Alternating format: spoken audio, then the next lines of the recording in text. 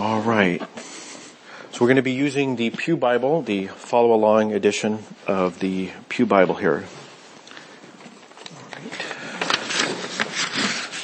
All right. Question 1. Oh, I'm reminded. I got feedback from my family that said you shouldn't make people sign their names. So it's too late.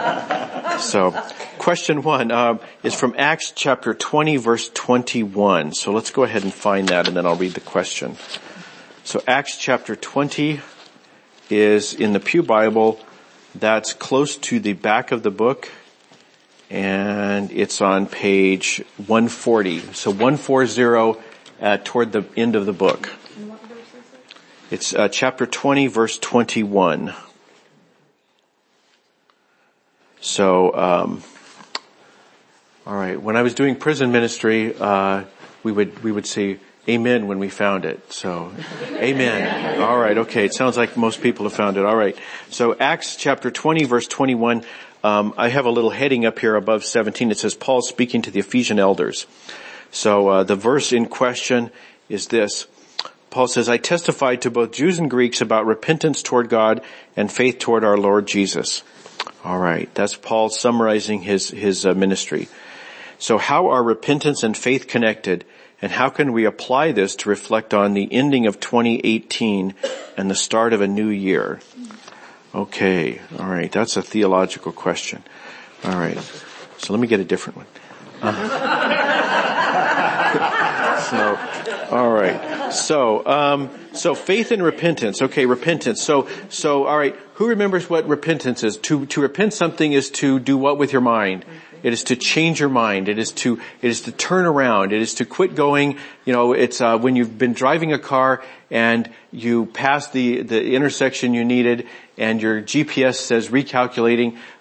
It's repenting, and maybe you haven't yet, but eventually you will look down and you will too also change your mind. You will turn around and it's when you're in a hole to quit digging, right? So to change your mind, to rethink everything, and in particular the things you've thought about God. So that's repentance. And then the question is, he said, I testified to both Jews and Greeks about repentance toward God. So specifically rethinking what you think about God, and faith toward our Lord Jesus.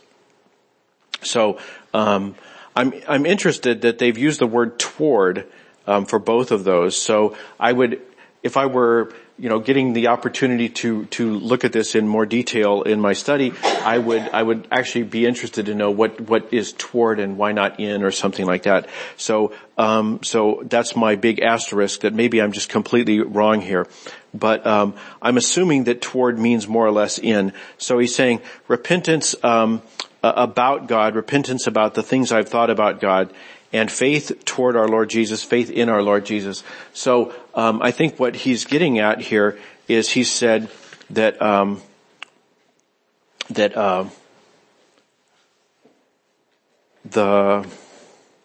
right. So how can we apply this to reflect on the ending of 2018 and the start of a new year? I'm going to hold that question off for a minute. Let me go back to, hold that spot. I have a handy yellow, orange bookmark. You don't. So use your finger or something. So go back to, page 2 of the very beginning of the Bible. Because, this is, I think this gets at the core of what repentance is all about.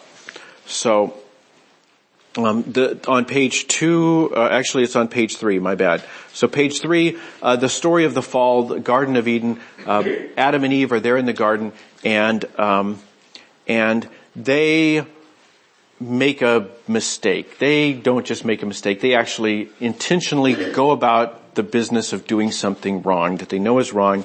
And so they can't even say it's a mistake. They just flat out, they just mess up completely. Okay, so that's the situation. They're sticky with the juice of this fruit, whatever it is, right? So, and then they hear the sound of the Lord God walking in the garden. And the man, this is verse 8, and the man and the woman, and the man and his wife hid themselves from the presence of the Lord God among the trees in the garden. That there is, I talked about this at Christmas Eve, there is an alienation that we suffer from God, that we basically are bent, that at a deep level, we hear God's footsteps walking through the world and we say we better hide because he's going to punish us. He saw what we did and now the hammer is going to come down. And that's what I think in general, when you read the word repentance in the scriptures, that's what they're getting at. When they say turn back to God, in the Hebrew scriptures, they typically say the word turn. They don't have the word repentance. That came later with the Greeks. But it's the same concept. They would talk about turn back to God. The idea is when you are tempted, when you think now's the time to go run and hide, because you have a picture in your mind of what God's going to do, that's what you need to repent. You need to change the way you think about God. So God is not coming to put the hammer down. God is coming because he loves you. And despite what you've just done, God will continue to be in a loving relationship with you. Okay, so that's what Paul is getting at when he talks about repentance. And then he says faith in Jesus Christ. What about faith in Jesus Christ? Well, because we have this mindset that says that God has to balance the books. That if I did something wrong, okay, I was Uncle Harry this Christmas and everybody in my family is like kind of trying to hide from me, okay, because I've just been so miserable to be around, okay? And I have this idea, well, somehow the books have to balance, right? I don't just get a free pass for that, right? Now, realistically, there's nothing I can do, right? I can't remake Christmas. I can't make Christmas go away and all the things I did to offend people, right? But I know that something is wrong. And, there's things I can do. I can go apologize or whatever, but I can't fix Christmas, right? But we know deep inside us that something has to be fixed. So, what the gospel is that's what Jesus' role is. Jesus did not just simply come as a moral teacher to kind of show us the right way. He didn't simply come to give us some clever stories. He didn't even come simply to tell us, hey, turn back toward God. Rethink the way you think about God. Don't run and hide. Let God come to you because God doesn't want to punish you.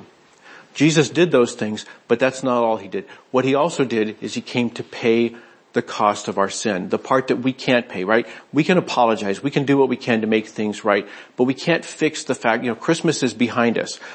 Your kid's childhood is behind you. There's things you cannot fix. And what Jesus did is he came to balance those books, that he was a perfect person who never sinned. And so he said, all right, I will die on their behalf. And you'd say, well, look, nobody should have to die. It was just a bad Christmas, right? Right? And that's the point, is whatever you're thinking of, bad Christmas or a miserable childhood or, whatever it is, that when somebody who is perfectly innocent, someone who is perfectly good, dies on behalf of it, that covers any sin that we can imagine. So the idea is that is the purpose of faith in Jesus. So the hard thing is to say, yeah, but what I did was so bad that doesn't work, right? To say my sin is worse than Jesus' innocence. And Paul is saying, no, it's not. That your sin is not worse than Jesus' innocence. That his innocence is so much better than anything you could do or anything the world could do. That you need to have faith. You need to trust Jesus. That he says this is the reality. There's another kind of faith, and I would be curious if I had time to read the rest of this. Paul talks a lot about dying to ourselves. And so there's another kind of faith, which is faith in Jesus' resurrection. Not simply the atonement side of what Jesus did, right? Jesus died for our sins, but Jesus also rose so we could have new life. So there's two parts of faith in Jesus. One is the faith that what he did makes up for what we did wrong. And that's an act of faith. The other part of what Jesus did is he rose, right? He not only died for us, but he rose for us so we can have new life.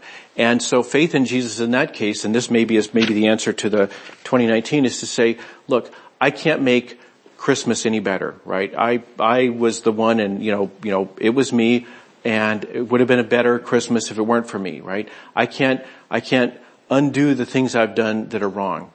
But by God's grace, I can be a different person. I can be a new person because Jesus gives us access to his resurrection power.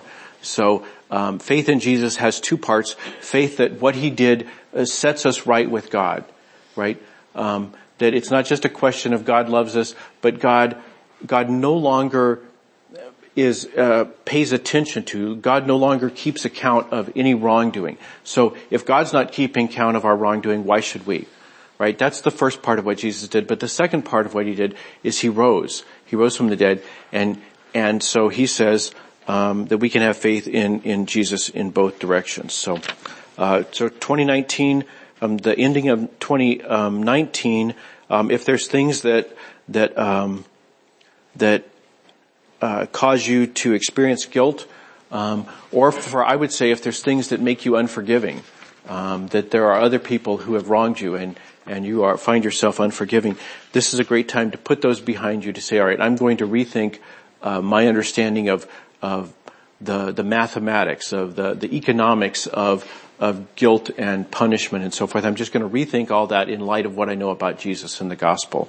So I'm going to rethink those things and trust that what Jesus has done has the power both to overcome my wrongdoing, but also to make me a person who is less susceptible to the temptations that make me do wrong. All right.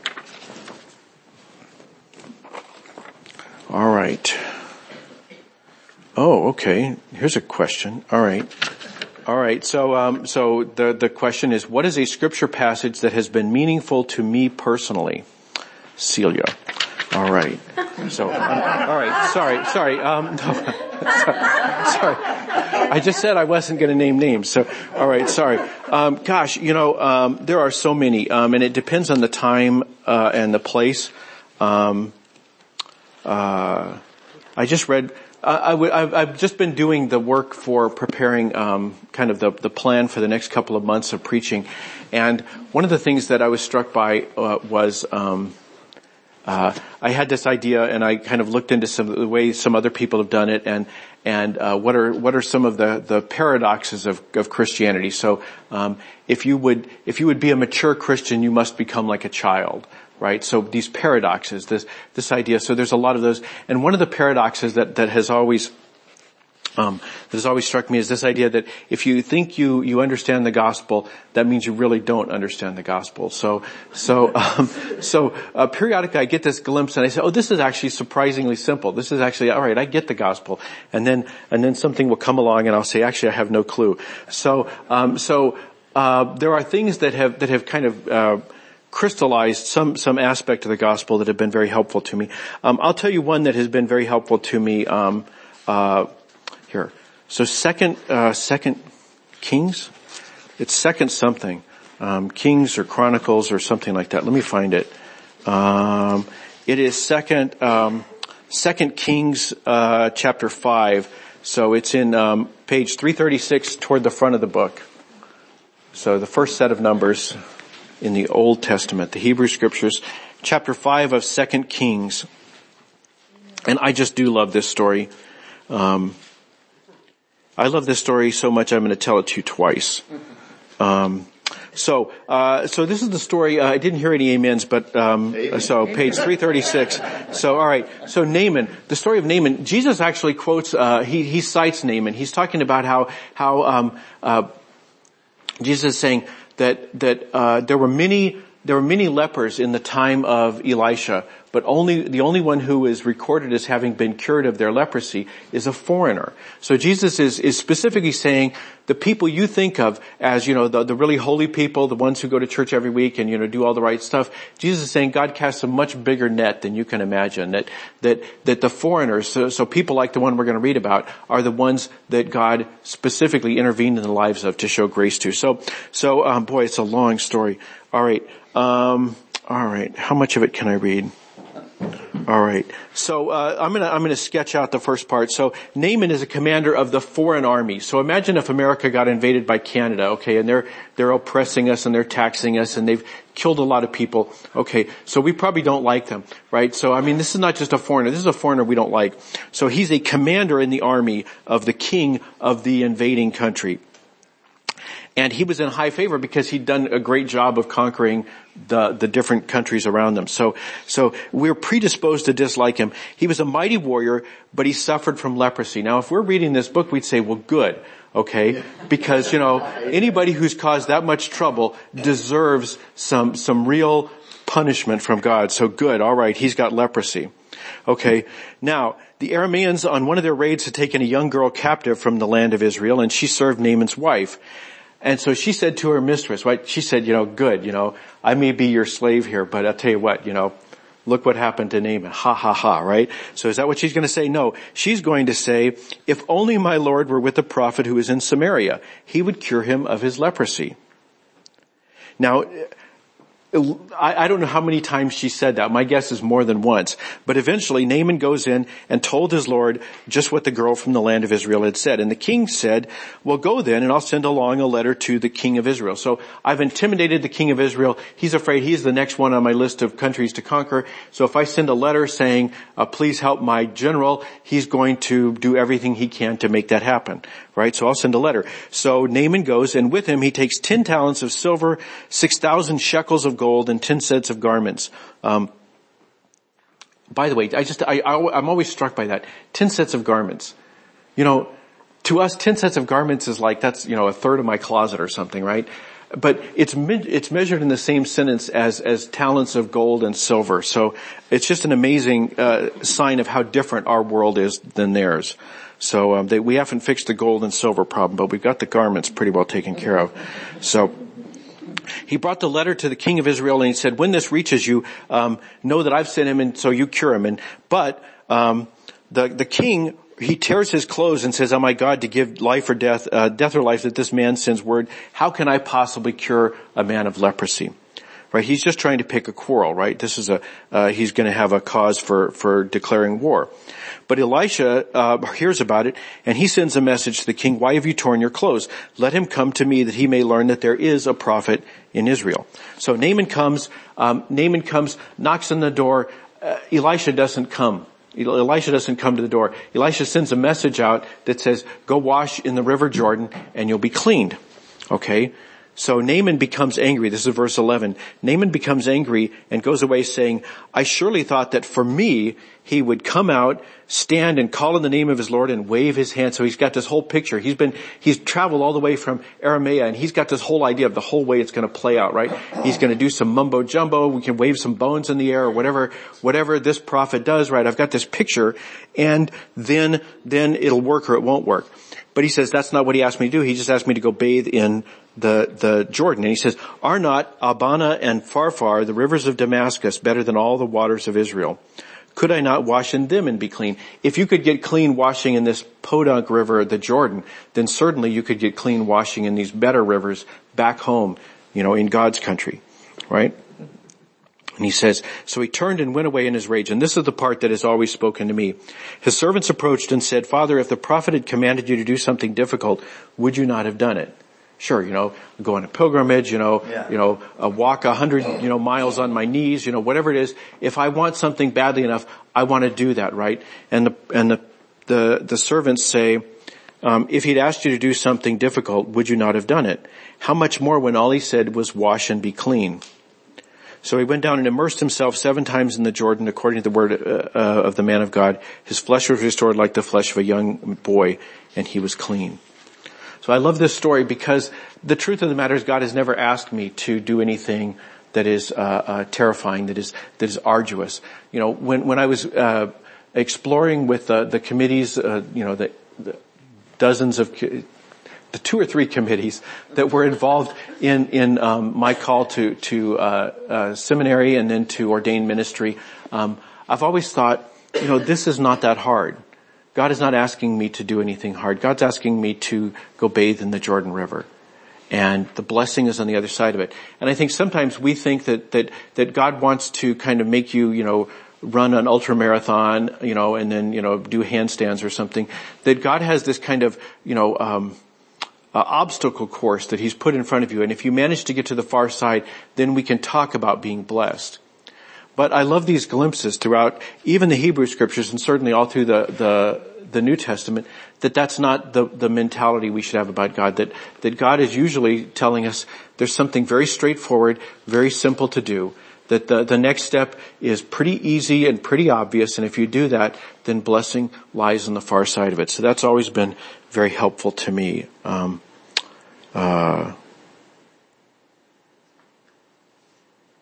So that's one that has been very, it's evergreen.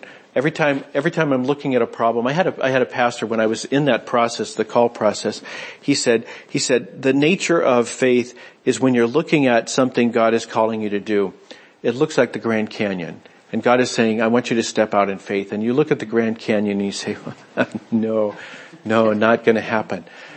But he says, if you do it and you turn around, you will see it was just a little tiny crack in the road.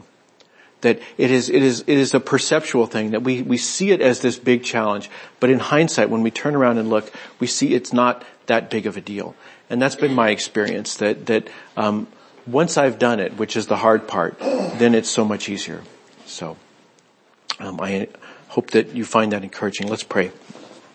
Heavenly Father, we thank you for the scriptures. We thank you that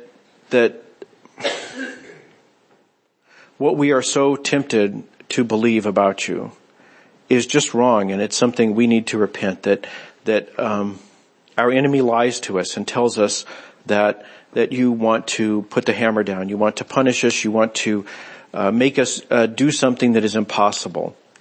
But the scriptures teach us the truth, that you love us, you want to be in a relationship with us, and when we had painted ourselves into a corner, you sent Jesus to rescue us.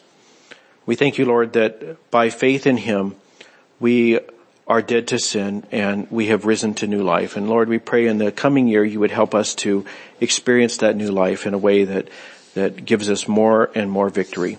We pray it all through Christ our Lord. Amen.